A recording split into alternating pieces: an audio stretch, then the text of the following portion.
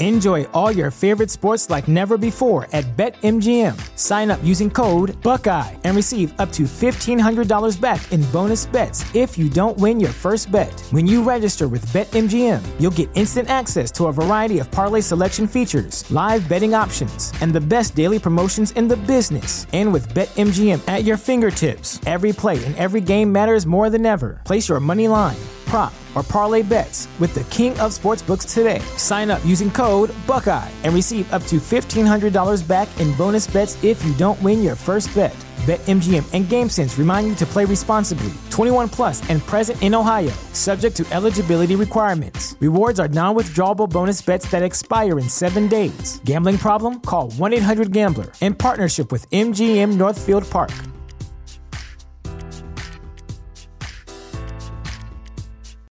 This is the story of the one. As a maintenance engineer, he hears things differently. To the untrained ear, everything on his shop floor might sound fine, but he can hear gears grinding or a belt slipping. So he steps in to fix the problem at hand before it gets out of hand. And he knows Grainger's got the right product he needs to get the job done, which is music to his ears. Call, click Grainger.com, or just stop by. Grainger, for the ones who get it done. Welcome back to another episode of Within the Lines, coming at you on Friday, February 11th, 2022. I'm coming straight off of vacation from Orlando, Florida.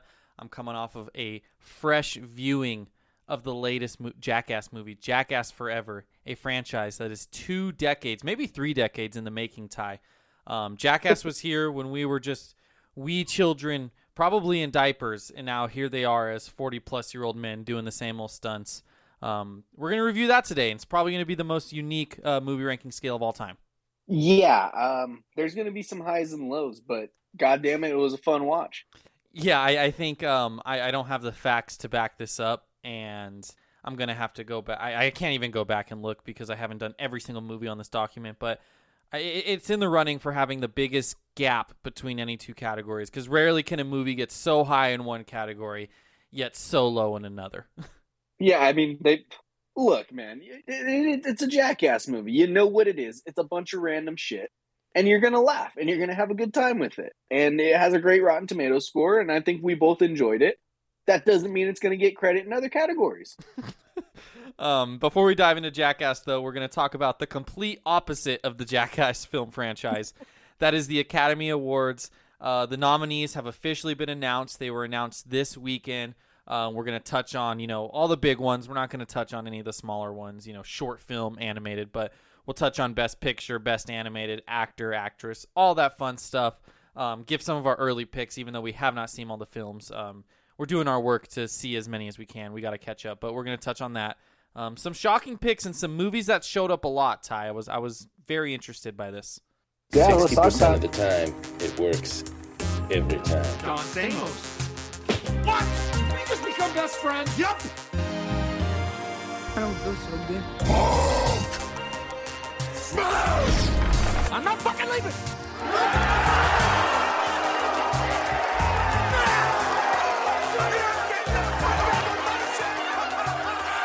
The show goes on.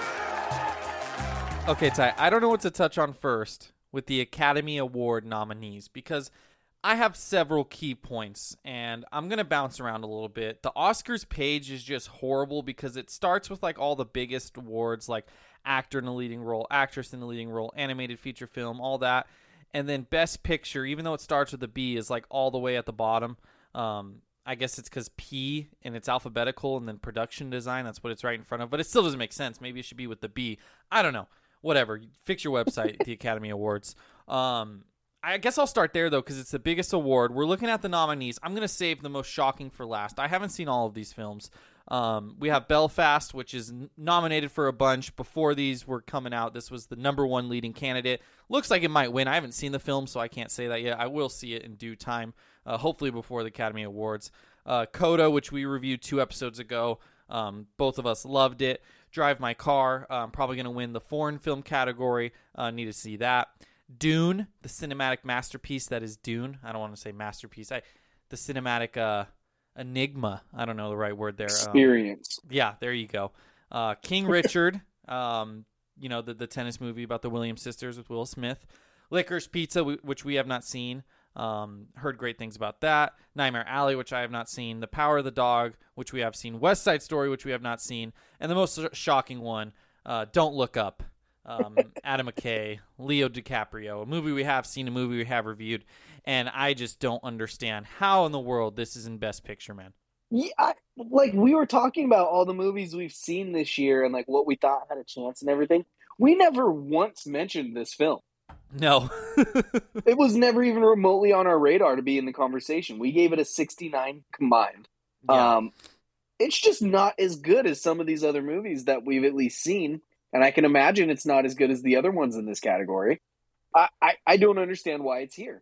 I don't know if it's because of all the statements they made and the climate change message, and they literally made fun of everyone. We touched on how, it's not, I can't think of the word right now, but when you're making fun of stuff, it's not as funny when you're so brash about it, and they just didn't do it in a satire. Satire is not as funny when you're so brash about it. Maybe the Academy, they're all just old. I don't even know who's in the Academy. And they're fine with that. They're fine that they said fuck you to everyone but the Academy. They saw it was Adam McKay and Leo DiCaprio, and that automatically gets you a Best Picture nom nowadays. That's actually legitimately could be true. I don't know. Yeah, I mean, I feel like they nominated this prior to the movie coming out. Like it was like, we're looking at who's making this, who's involved in it. Okay, we'll check that box. I feel like some of these people didn't even watch it. That's fair. And then, based on the ones I've seen, again, I haven't seen all of them. The second worst movie I would say of the group, I'm not saying it's a bad movie, is, I would argue, Dune, which I was shocked by how much love it got. Granted, some things like, the music, original score, cinematography, all that stuff, I understand. But, like, it definitely got more than I expected it to get. And I don't know if that is a thin movie year, I don't know. What is your take on Dune? Do you think it's deserving of all of these nominations? I think that obviously it's something that people have wanted for a long time, and they made it successfully made it to where it was this big, widespread scoping story with incredible visuals and everything, and the score was incredible. And I think that just because of the history of the film and them doing it successfully, kind of got it in this conversation for all the stuff it's all the love that it's getting, because it's been done before and it was so bad, and it's such a well-respected book and everything. I don't think it should be in this conversation. Obviously, I think me and you are pretty close. Yeah, I gave it a 77, you a 72, so still that's kind of average. Mm-hmm. But I mean, it's got a lot of really good stuff. I absolutely could see it for like best visuals or whatever they call it. Is it cinematography? Yeah. Well, so it was nominated for 10 Academy Awards, Ty. Best Picture, Best Adapted Screenplay, Best Original Score, Best Costume Design, Best Sound, Best Film Editing, Best Makeup and Hairstyling, Best Cinematography, Best Production Design, and Best Visual Effects. That's a lot. And it's just... usually don't see a movie check that many boxes, because the Best Picture movies usually aren't getting the best cinematography. Sometimes they do, but not always.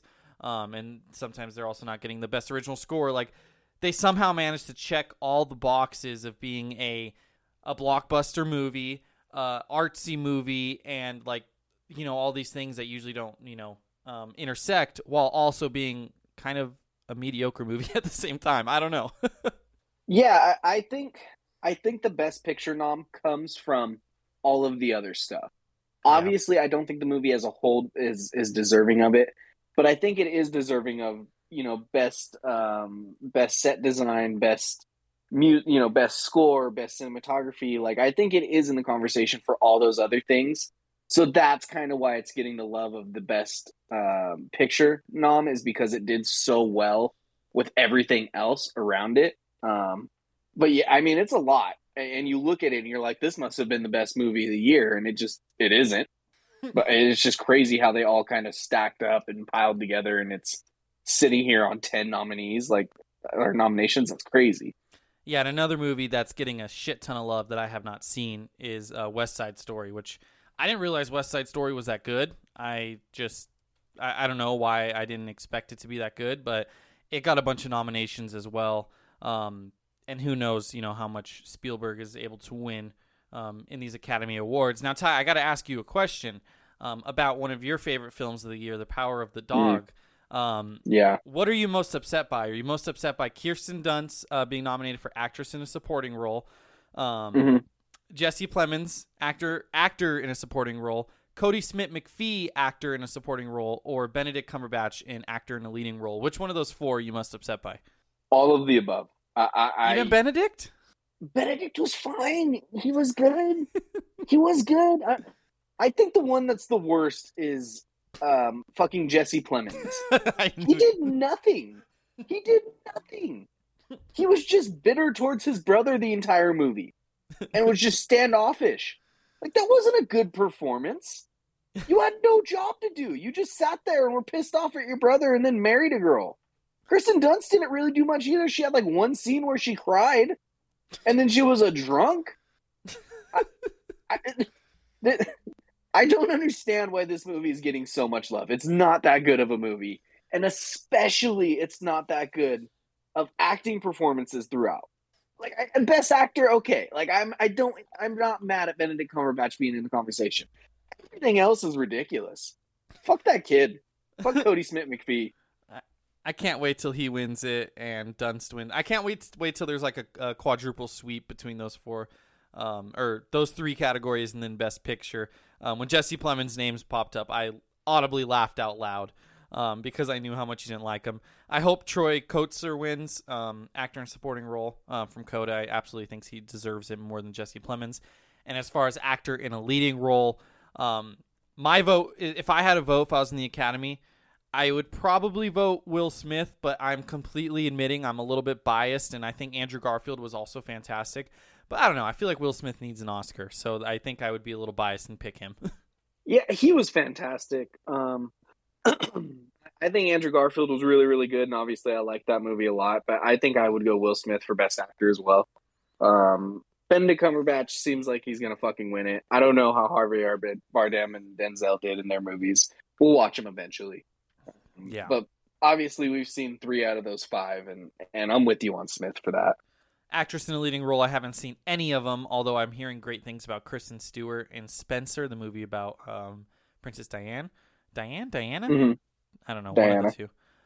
Actress in a supporting role, again, the only one I've seen is the Power of the Dog. Oh, and Anjanae Ellis, who plays the wife in King Richard. She did great as well. I don't know if she's going to win that, but cool to see her get a nom. Now, something I feel very, very, very strongly about, Ty, and I'm glad this got nominated because it gave me an excuse to talk about it. Best Animated Feature Film. Look, my pick is The Mitchells versus the Machines, and it's not even close. Like, I picked Mitchells versus the Machines this year. I pick it last year. I pick it the year before. And I'm willing to say, Ty, and there's a little bit of recency bias here, that might be my favorite animated movie of all time. I rewatched it on the plane on the way to Orlando, and I have never watched a movie, both animated or non-animated, that made me cry and laugh as much as this movie makes me. Dude, like, it just makes me feel so many things, and I love it, and that's what movies are supposed to be. Yeah, I mean, I really enjoyed Raya and the Last Dragon. I thought that was a really, really well-made film. But Mitchells and the Machines, I'm right there with you. It was fantastic. It was unique. I liked the way they did it. There's a lot of emotion in that movie, and just kind of like family stuff going on, and it was hilarious. It had a unique animation style while also having unique cinematography for an animated film, which is really impressive. And I love Encanto. Look, I haven't seen Flea. Luca doesn't even deserve to be in the conversation with these other movies. Nope. But I think Encanto, Mitchells and the Machines, and Raya and the Last Dragon are all really good, and I wouldn't be upset if any of them won, because I think they're separated by like 3 points on my scale. Me too, but I would be upset because I just love Mitchells versus the Machines so much. And if I redid that scale, it's probably getting 90 plus, Ty, because I was laughing my ass off. I was sobbing. It was just a fantastic, fantastic time. And I just love it. It's such a good movie. And then the last thing, go ahead. Sorry. Well, no, I'm with you. I was giving myself more credit. It's 2 points. I gave 2 of those movies in 86, and I gave Raya in 88. Like, they're all right there. And then last thing I wanted to touch on, if you have something else, you could touch on it after I make this point. Spider-Man No Way Home did get one Oscar nom. It was never going to get nominated for Best Picture or anything like that. You know, I love the movie. It got a 90+ for both of us. It's hard for these superhero movies to do it. That's why I'm so surprised by Dune, even though it's not a superhero movie, but it's kind of in that adjacent realm. But it did get nominated for Best Visual Effects alongside Dune, Shang-Chi, No Time to Die, and I just can't believe we could say Free Guy is an Oscar-nominated movie. That's fucking hilarious. It's amazing. We've actually seen all of these movies, surprisingly. Yeah. I don't know what visual effects were really used in No Time to Die. It's very much a one of these things just doesn't belong here situation. I'm a little upset that Eternals didn't get some love in this category. Yeah. That movie looked so fucking good. It did. You can't argue that. It looked incredible. Visually, yes, it looked, and you could definitely make the case for Eternals over either Free Guy or No Time to Die. Fucking Free Guy is just hilarious. But Dune should win that. I mean, it should be Dune and not even close. Yeah, well, visual effects. I think best cinematography Dune for sure. Visual effects gives me more like CGI kind of shit going on, which is why I'm confused No Time to Die is here.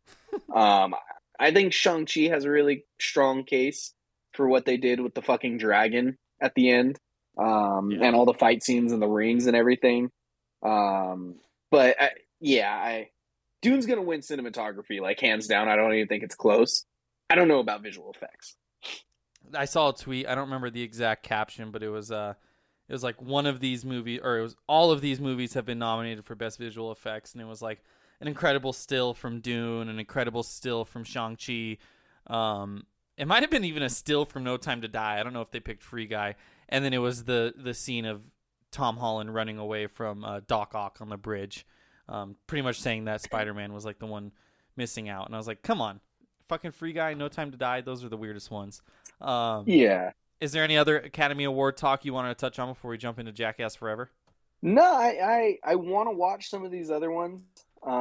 There's obviously a lot of love for like Drive My Car, Nightmare Alley, and that. You know, we'll eventually get to them. Best Original Song, Lin-Manuel Miranda going for an EGOT has Dos Oruguitos from Encanto. Yep. I don't even remember what song that is. It's the song they sing, I believe, when they go to the river at the end, when it's all emotional. Riley had to tell me that. I didn't remember. I think it has a chance to win. I think the only one that I would be okay with it winning, not even okay, but the only one I could see winning over that would be No Time to Die by Billie Eilish. But I don't know. Hopefully Lynn gets it. Yeah, I think No Time to Die is like the heavy favorite. But they chose the wrong song to make the Oscar push for there, right? Like, there's so many other good songs in that. They had to have fucked this one. Yeah, I don't know. I don't know if it's the Academy picks it, if the movie picks one song. I don't know how that works. Obviously, we don't talk about Bruno is the trendy song, but, you know, that might not be the best, like, composed song. I know there's technical stuff that you and I don't understand when it comes to composing music, so I don't know. That's fair. But I just there's like incredible music throughout, and they chose the one song I don't really remember. Like, you fumbled the bag there. Yeah, for sure. Yeah, that's all I got for Academy Awards, Ty. We don't have any new Marvel or DC talk, any new news there. We do have some news, though, podcast news, and that is that next week we'll finally, hopefully, be in person again. It's been about like 5 weeks. Yeah. Since we've recorded in person. I don't think we've even mentioned anything about that on the pod. Like, people might be wondering, like, hey, why does Tyler sound like, you know, he's talking through a tin can? It doesn't sound that bad, but I just didn't want to get COVID before my vacation, and I didn't want to risk anything, so I saw minimal people, and I haven't seen Tyler since New Year's, which was about 6 weeks ago. So, Ty, I'm excited to welcome you back in the studio next week. Yeah, I can't wait. I mean, it was the fear of you getting COVID, and then both of us also having COVID at our houses there for a little while. Yeah. So that just kind of extended it. But I can't wait to sound great again. People probably miss my beautiful voice through that fancy mic. Well, give us some of that beautiful voice with the synopsis for Jackass Forever. Where'd it go? I lost it. Radio. I fucking lost it. Absolutely I fucking great lost radio, it. Ty. Celebrate the joy of a perfectly executed shot to the groin as Johnny Knoxville Steve-O and the rest of the gang return for another round of hilarious, wildly absurd, and often dangerous displays of stunts and comedy. Jackass Forever, baby. It's literally the TV show in an hour and a half. More like an hour and 20 minutes.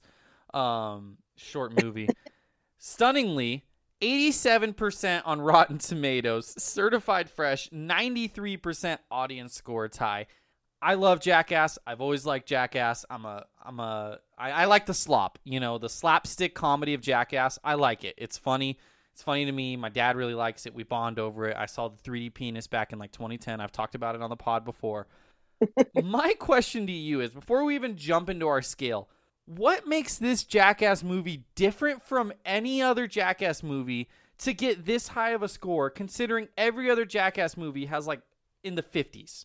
So I thought this was going to come up, and I just need to throw this out there now. I've watched a lot of Jackass. I've seen probably all the episodes at various times and everything. This was my first Jackass movie, so I don't know. Oh, really? Yeah, I've never seen the movies. Not because I'm I don't want to watch it. I love Jackass. Jackass is fun. Like I said, I watched the show tons growing up and everything, and I had never seen the other movies. So I don't think I'm the person to answer that question. I don't get it. Jackass 1, 49%. 49.75. That's critics' audience.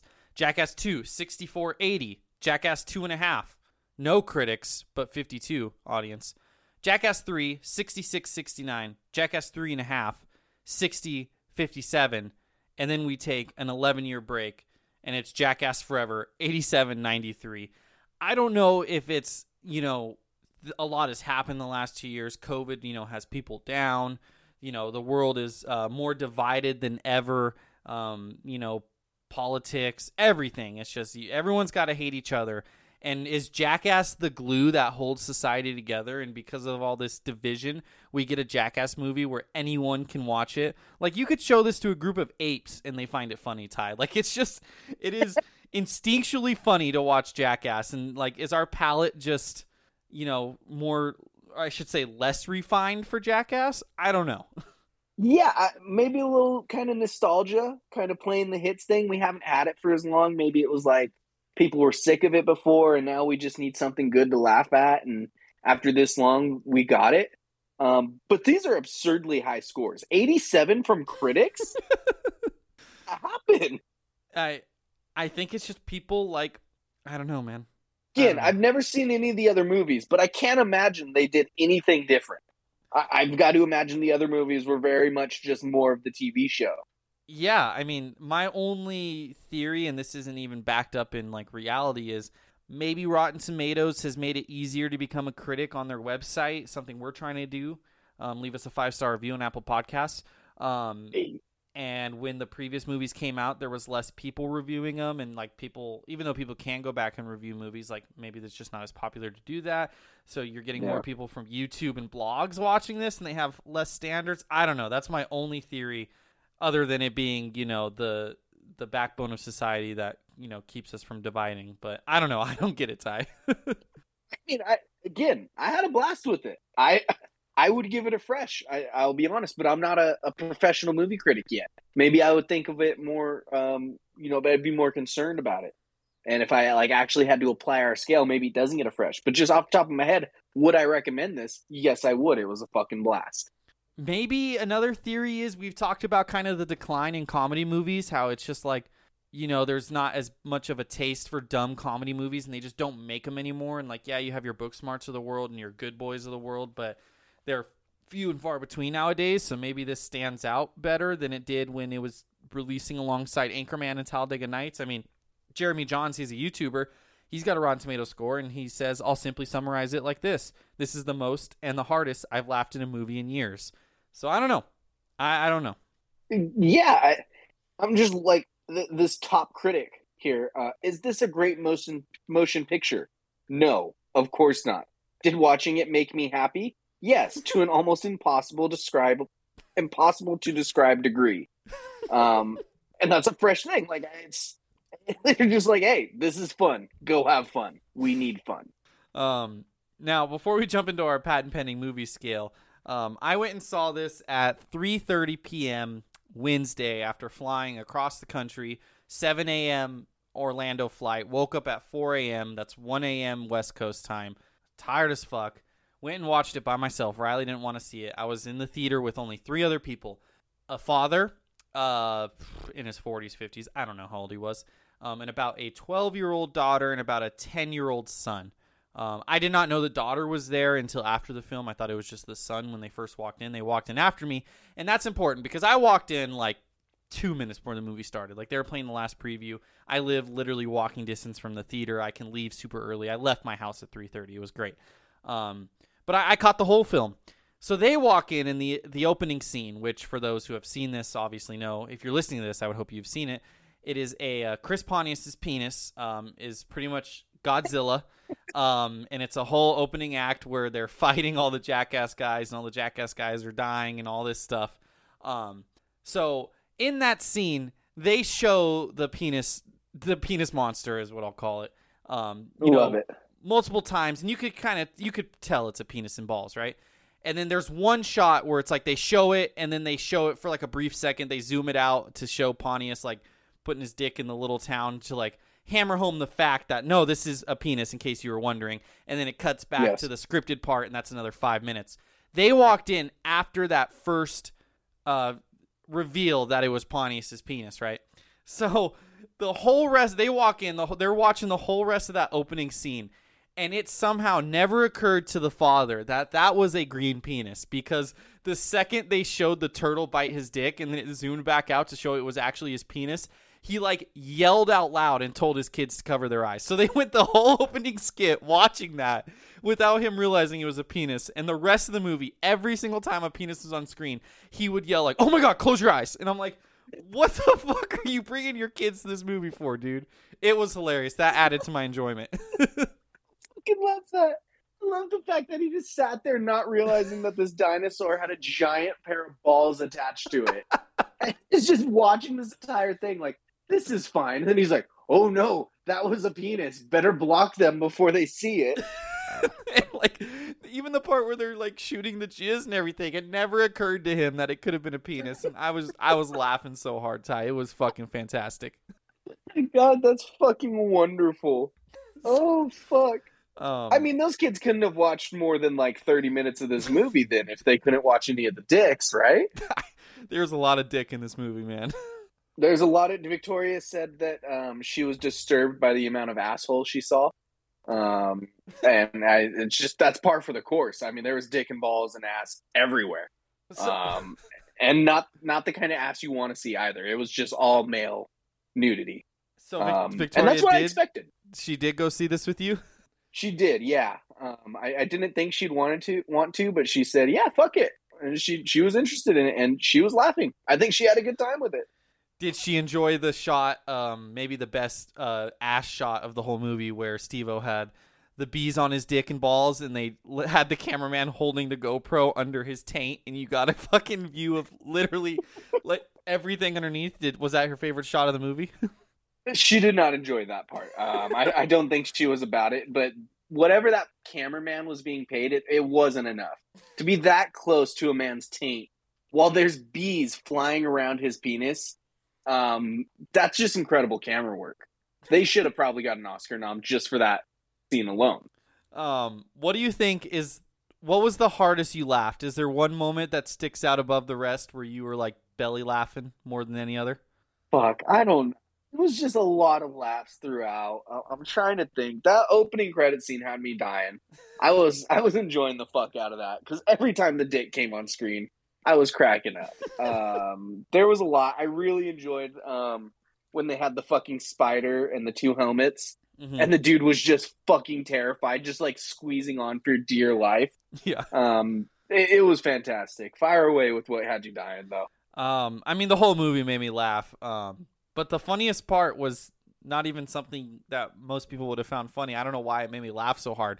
But the skit where they did the fake rattlesnake, and they turned the lights off and they were fucking with them and making them think that the rattlesnake was like loose in the room and everything, and it was pitch black. Yes. The specific instance of that skit where one of them, I don't know their names without looking at the list, besides Pontius, Steve-O, and Johnny Knoxville, and Wee Man, of course. But whoever it was, when he finally finds the door to escape, and he opens it, and then he sprints into the other room, only to run into a hanging frying pan. I don't know why. I don't know if it was unexpected or it was like literally like a cartoon when I was a kid, the freaking Roadrunner. I was fucking crying laughing on that scene, that one moment, Ty. I don't know why. It was fucking hilarious.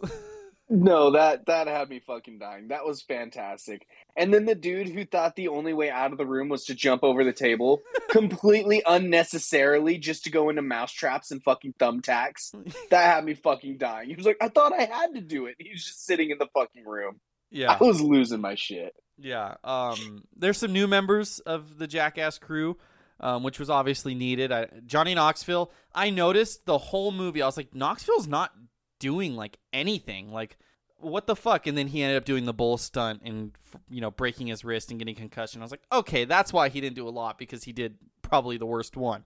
Yeah, I mean, he had 3 of the more getting fucked up ones where he was a part of the marching band, got fucked up. He did the bull one, got fucked up.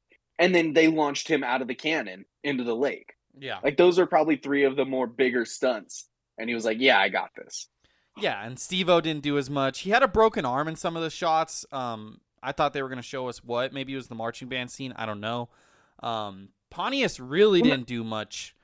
He had the opening scene. Again, I think he was in the marching band one as well, but he wasn't in much either. And the rest of it was like Dave England, Wee Man, Danger Aaron. Preston Lacey was in the few.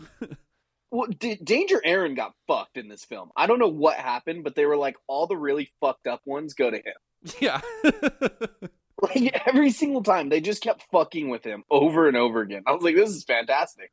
The one where Preston Lacey was supposed to, they were supposed to pick him up. Wee Man was supposed to pick him up like Dirty Dancing, and then he just shit his pants, and they didn't even do the stunt.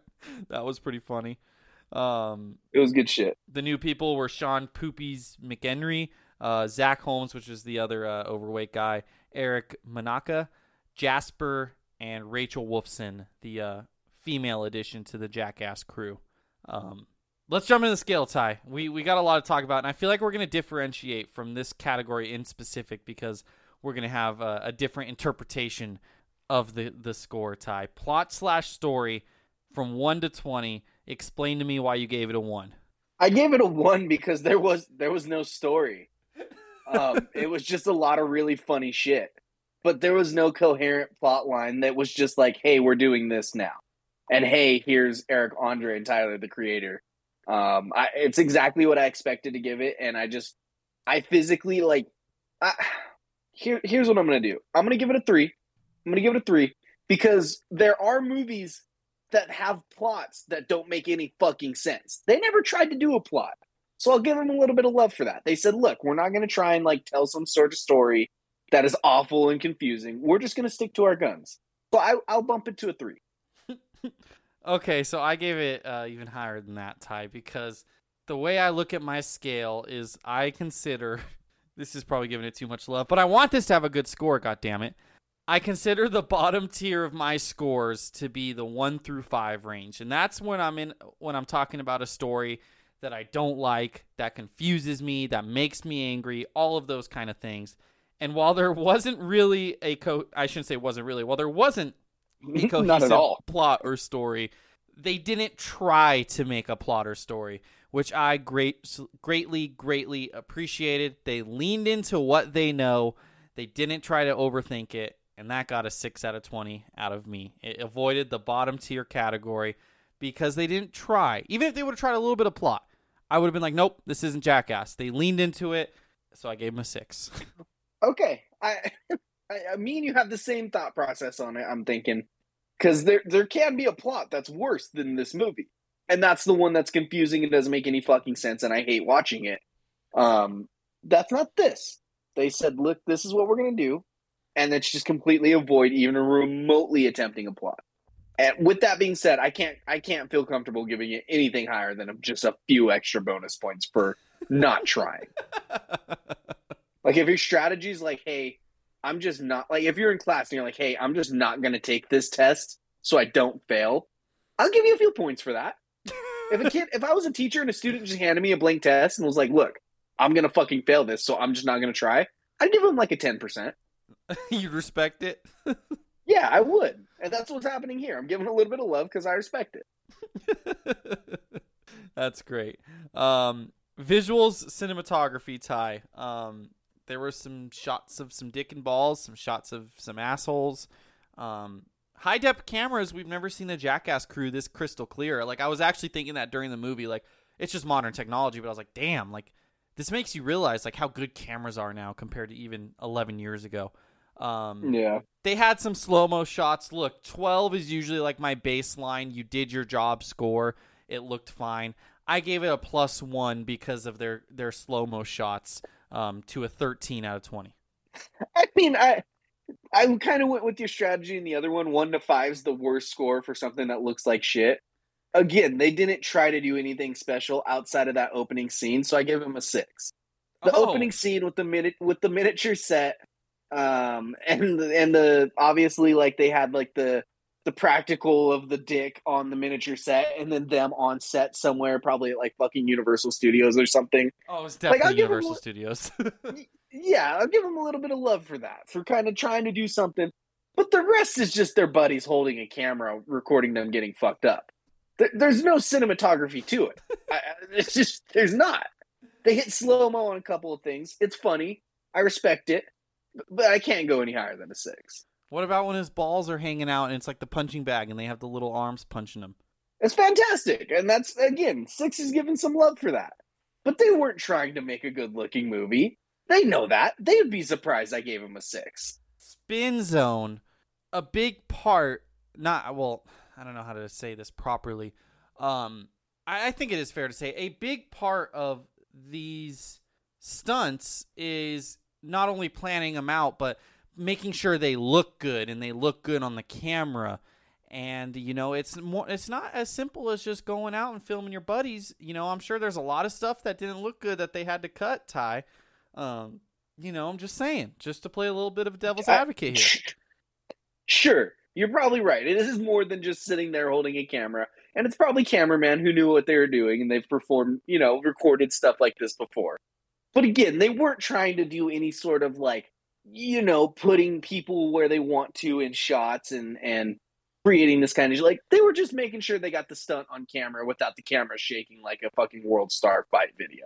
Like, I'm not going to give them too much love for that. I enjoyed the miniature set and the dinosaur dick and balls. That was fantastic. And I had a really good time laughing at that. Okay, fair enough. It's a 6. It's a 6. Now, key elements on the other hand, Jay. What'd you give it? 18. I fucking laughed my ass off. Oh, 18. Yeah, it's funny. It's fucking hilarious. Some of the things don't land as well as they could, but there's some that are fucking fantastic. I gave it a 20. You just full sended it? I full sended it. Look, I told you, Jackass is the backbone to society. You can't find me a male human. Okay, I don't want to get sexist here, but like, I could see why, you know, some girls might not find this funny. But even, you know, Victoria found some humor in it. It is hard to find a human with a sense of humor that doesn't laugh at least parts of these movies. If, you know, if they don't want to see dick, I get it. If they don't want to see taint, I get it. But just when it comes to physical comedy, it is in our nature to laugh at that stuff. And god damn it, nobody does it better than Jackass. I haven't laughed this hard in a film since probably Blockers. It was great, man. It was exactly what I wanted it to be. It leaned into that. It was funny, and it was Jackass. And I gave it a 20 for that because this is exactly what I wanted when I went and saw this by myself and a father and 2 children. And this is exactly what those 2 children got. I'm glad they got the proper introduction to what Jackass really is. Look, I'll bump into a 19. I think some of the things didn't land as well as they could have, but most did. And again, this is the definition of quantity. Like, it's just jokes nonstop throughout. Like, you're gonna laugh because it's fucking funny. Some of them were, you know, they had filler things. Of course they're gonna have filler things. They got to do fucking stupid stunts to fill up an hour and a half worth of content. But throughout, it's Jackass. No one does Jackass better than Jackass. Yeah, I just kept thinking the whole time, like, these guys probably don't get paid enough, man. Like, Steve-O and Knoxville, they do, but fuck, man. I can't, like, the whole ball stunt from Danger Aaron. Fuck that, man. Fuck the that. cup one? Yeah. That was incredible. That was fucking incredible. I mean, They just had professional athletes destroying his nutsack. he got fucking, what was it? So he had Ngannou uppercutting him in the dick. He had the softball pitcher throwing it at his dick. There was the pogo stick. What was the third one? The fucking worst one, the hockey puck. Oh, yeah, the hockey puck. Well, hold on. The pogo stick seemed like it was bad just because it quite literally just pinched his sack to the floor. Oh, God damn it. I can't imagine that level of pain. With that being said, that hockey puck was fucking terrifying. I think, and maybe this is an embrace debate, I think the pogo stick would hurt more than any of the other ones because the other ones, it's just like brute force on the cup, and the cup at least absorbs some of that brute force, and obviously it still hurts like a bitch, and the hockey puck's hard. The pogo stick, if it lands, luckily he got a pinch, because if it lands on a nut tie and it like compresses down and it has more time of impact, oh my God, that's how you pop it, bro. That's how you fucking pop it. Oh yeah, no, he wouldn't. I mean, I'm surprised they attempted that because that's absolutely the way to send him to a hospital with a destroyed testicle.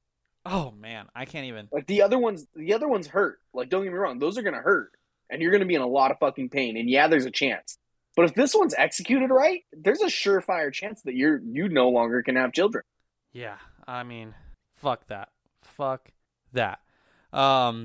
Characters, Ty. There's no actors in this. I mean, I guess they're actors. They're not characters. They're not playing characters. And maybe some of them would say, well, we're playing exaggerated versions of ourselves for the camera. It's not acting. But it is stunt acting. Stunt acting is still acting. And I mean, I didn't hate it. I didn't put it in the bottom 1 through 5 category, but I can't give it anything higher than a 7. I gave it higher than a 6 because I like the Jackass guys, and they're still funny. But 7 is the highest I could absolutely go for characters in this scale. I gave it a 6. I like the guys. They're funny. They say funny shit throughout. It's kind of like watching like a stand-up type thing where they're cracking jokes and doing stunt shit, with that.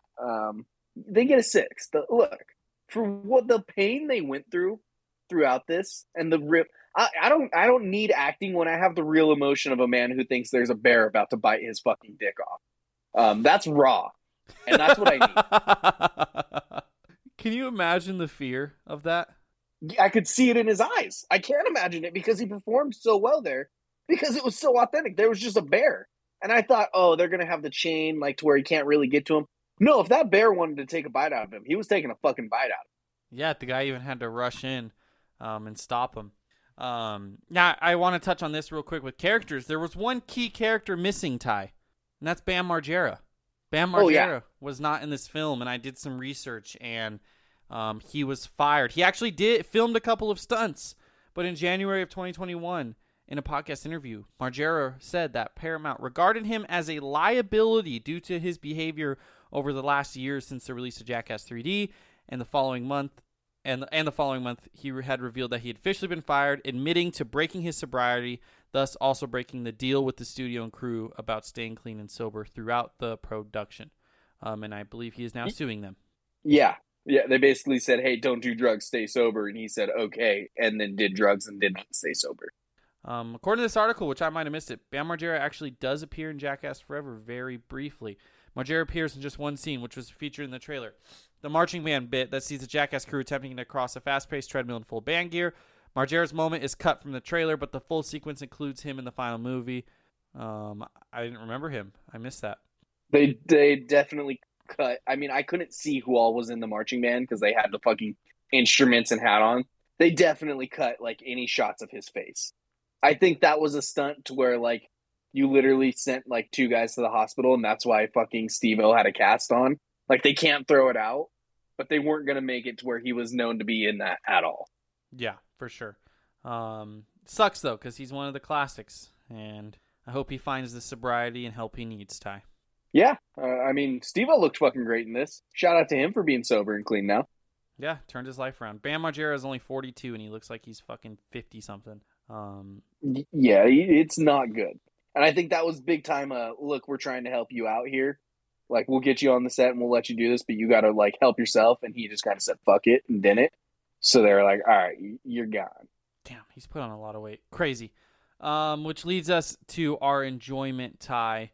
Look, I laughed my ass off, and there's nothing I love doing more than laughing my ass off. I still can't give it an upper tier score because there is still an art to making films that I do appreciate in some regard. But in terms of turn your brain off, go watch the film with two children and their father. This was everything I could have asked for. 16 out of 20 for my enjoyment. Couldn't have said it better, my friend. 16.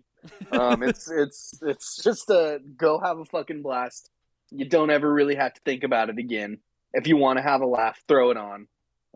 But yeah, like, we do this because we like movies. We like stories. We like seeing dramatic moments and stuff. There's none of that in this. It's just funny. Well, there's some drama. There's some dramatic moments. Okay. Are you talking about the dinosaur throwing up semen on everyone? Well, the bear scene, that's dramatic. Like, there's some real-life drama in this film, Ty. There was an explosion caused by a fart. That was part of it. There's the tension between whether Steve-O or Machine Gun Kelly will win the bicycling contest. I just love how I don't even think it was meant to be a counterpoint, but the counterpoint to there being tension was that they lit a fart on fire. Like, it was not a counterpoint. It was in. Look, man, I didn't know if that was gonna blow up or not, and then boom, when you least expected it, it did. Fucking hell, that's so fucking funny. It's ultimate rewatchable movie, though. I mean, obviously, if you watch it back to back, it's not as funny, but like, you're gonna naturally forget exactly what happened in half of these stunts just because they're so rapid fire, and it happens with every movie. Like, 10 years from now, we could rewatch this film and would probably give it the exact same scores because it would be just as funny. Any Jackass show, any Jackass movie, you turn it on, it's gonna be a fucking great time, and this was, no exception. And according to some critics, the best one yet by a large margin. Fuck yeah. Yeah, it's such a good time. It's fantastic. It makes me wonder how bad this shit hurts. Yeah. Because, like, they just do it, and I can't physically imagine going face-to-face with a snake and just taking a bite on the face. Yeah. Even the one where it didn't even seem like he was in that much pain, but smashing his penis flat? I don't think I could do that. Yeah, the fact that he doesn't feel pain shows. Yeah, you should accept it. Wee Man having a vulture bite his dick. Like, that seems like it would not feel good, and these guys just fucking push their body to the limits. Yeah, they found their lane in life, Ty, and I'm happy for them because I don't have to do it. It's incredible. It's absolutely incredible. My final score out of 100, Ty. I'm sad where it landed because it technically, according to our scale, would be a rotten, but I would make an exception for this film because I can do that. I gave it a 62 out of 100. I feel like you were doing some legwork there in the categories to try and get it to that bar. Like, I feel like you gave it a score and you were like, okay, I got to see what I can do here to adjust some numbers. Maybe. I couldn't get it there. I couldn't, with a straight face, get it there. Yeah, there's no reason it should be. And I'm right there with you. My score does not fall into the, above the line, or within the lines, category, but I would still give it a fresh. It's an even 50 for me. Oh, jeez. Which, it sounds bad, but when you look at the only ones that matter in key elements and enjoyment, it fucking knocks those out of the park. Mm-hmm. Would you give your final score 62? 62. That gives it a 56 out of 100, putting it right behind Venom Let There Be Carnage with a 56.5, and right ahead of The Many Saints of Newark, which has a 54.5 Ty. Yeah, look, man, it's a fun watch. You're going to have a blast watching this. Isn't it? I can't even say is it going to be critically accepted because fuck me, is it? It's scoring great. What does it have on Rotten Tomatoes right now? 87. Okay, I just want to confirm something right now. Give me just 2 minutes. Great radio here. It has 2 percentages higher than our highest rated movie of all time, Infinity War, at an 85. Wow. I can't believe it. I don't know. That doesn't make sense to me, but people love Jackass, I guess. Random Rotten Tomato. Actually, before that, next week, a little bit of a schedule update as I click over in my sheets. Next week, we are reviewing theater release, another one, Death on the Nile, starring Gal Gadot. Other people, Ty? Do you know off the top of your head? No, but I'm really looking real quick here, Jay. Gal Gadot, Armie Hammer, Kenneth Branagh? Yes. It currently has Letitia Wright. Oh, okay. Shuri. $90 million budget, 63% on Rotten Tomatoes as it stands right now. Then we have Uncharted, the video game remake, Tom Holland, Mark Wahlberg. Talk about a pairing. And then we are going to kick off March Movie Madness on March 2nd. We are on the journey of finding the greatest movie year of the last 3 decades, or is it technically 4 decades? I think it's technically 4 decades, Ty. 1990s, 2000s, 2010s, and there's some 2020s in there. So the best movie of the last 4 decades. We're going to break down 32 movie years. We have categories that are determine it. We're going to break it down in that episode to the final 4, and then every other week the rest of the month, every other week the rest of the month, there will be another March Movie Madness episode on top of our normally scheduled programming to decide what is the greatest movie year of all time, in which we will break down those movie years and review some of their best movies. So I'm excited for that. We've done it. This is the 3rd annual, and we could run out of ideas, so hopefully it's not the last. Yeah, I mean, maybe we just run it back and just redo ideas years down the line, and people will just forget that we'd already done it. But I can't wait for this one because it's fresh. It's never been done before for us. It'll be a fun way to talk about older movies that we like that just so happen to not be on our scale yet. Mm-hmm. I can't wait. I'll say it. I can't wait to talk about some of these films and some of these years. There are some duds just going through it. There's some ones that do not hold up, and I'm going to shit on those years. Fair enough. But that's what we got coming at you the rest of the month. The next month, I should say. Random Rotten Tomatoes movie score, Ty. This was a film I organically saw. I've actually never seen this film, I'm going to be honest with you. But I organically saw it in the hotel room in Orlando. My father was watching it one night. He had just turned it on. And I so happened to see a scene. And I said, damn, that guy looks a lot like Johnny Knoxville. And my dad was like, that is Johnny Knoxville. And I'm like, no fucking way. All this happened, within the last week. So it was just perfect timing. That movie is Men in Black 2. Johnny Knoxville is in Men in Black 2. I don't know if you're familiar with that, Ty. He is. He plays like the alien creature thing. That blew my mind. So that is our random Rotten Tomatoes movie score of the week. Men in Black 2, 2002 film, 197 reviews, over 250,000 audience ratings. What does it have on the tomato meter? Look, man, Men in Black is an appreciated franchise, I feel like. I think, obviously, one's going to have a good score. I don't know if people loved the second, but it got them to make a few more. So I'm going to guess kind of somewhere high, but not too high. We're rocking 82% for my guess. Oh, one of your worst guesses ever, probably. 39%. Oh, fuck. People did not like the second one. That's tough. The third one was not because of the critical success of the second film. It was hey, we fucked up. Let's try again. Yeah, and 45 audience, so it didn't even stick at home with the audience, Ty. Wow. I enjoy Men in Black films. I don't look, Will Smith's fucking funny dude. Might be an Oscar winner this year. I enjoy them. Yeah. I love Will Smith as well. Outside of Jackass Forever, I'm curious now. What's Johnny Knoxville's highest rated movie? Oh, I actually was looking at that. Let me pull that up real quick. The first Men in Black got a 92%, by the way. So they went from 92 to 39. Quite the fall from grace. His best film is Unbreakable Kimmy Schmidt, Kimmy versus the Reverend. That's a 94% with a 57 audience. That came out in 2020. He plays CJ. Okay. Fuck yeah. Jackass Forever, Elvis and Nixon seems like an actual casted role with 76. Mm-hmm. Bad Grandpa had a 61, 64 for Jackass 2, 60. Just the more they release Jackass movies, the higher it goes.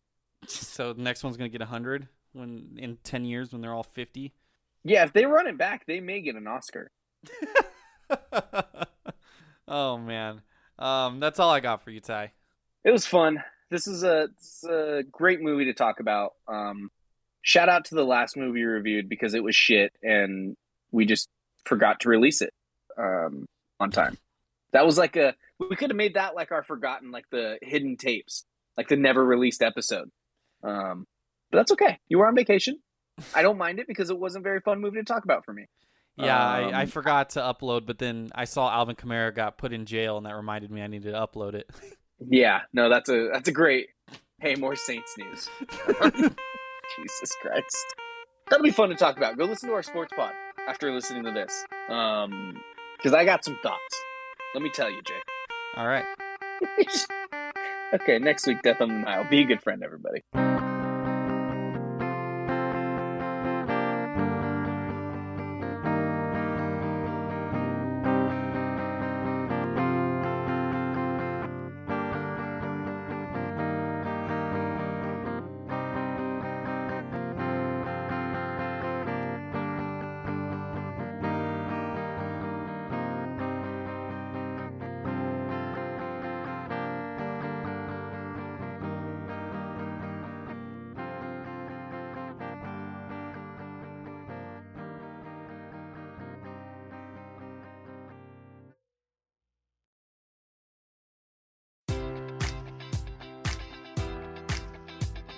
Enjoy all your favorite sports like never before at BetMGM. Sign up using code Buckeye and receive up to $1,500 back in bonus bets if you don't win your first bet. When you register with BetMGM, you'll get instant access to a variety of parlay selection features, live betting options, and the best daily promotions in the business. And with BetMGM at your fingertips, every play and every game matters more than ever. Place your money line, prop, or parlay bets with the king of sportsbooks today. Sign up using code Buckeye and receive up to $1,500 back in bonus bets if you don't win your first bet. BetMGM and GameSense remind you to play responsibly. 21 plus and present in Ohio, subject to eligibility requirements. Rewards are non-withdrawable bonus bets that expire in 7 days. Gambling problem? Call 1-800-GAMBLER. In partnership with MGM Northfield Park.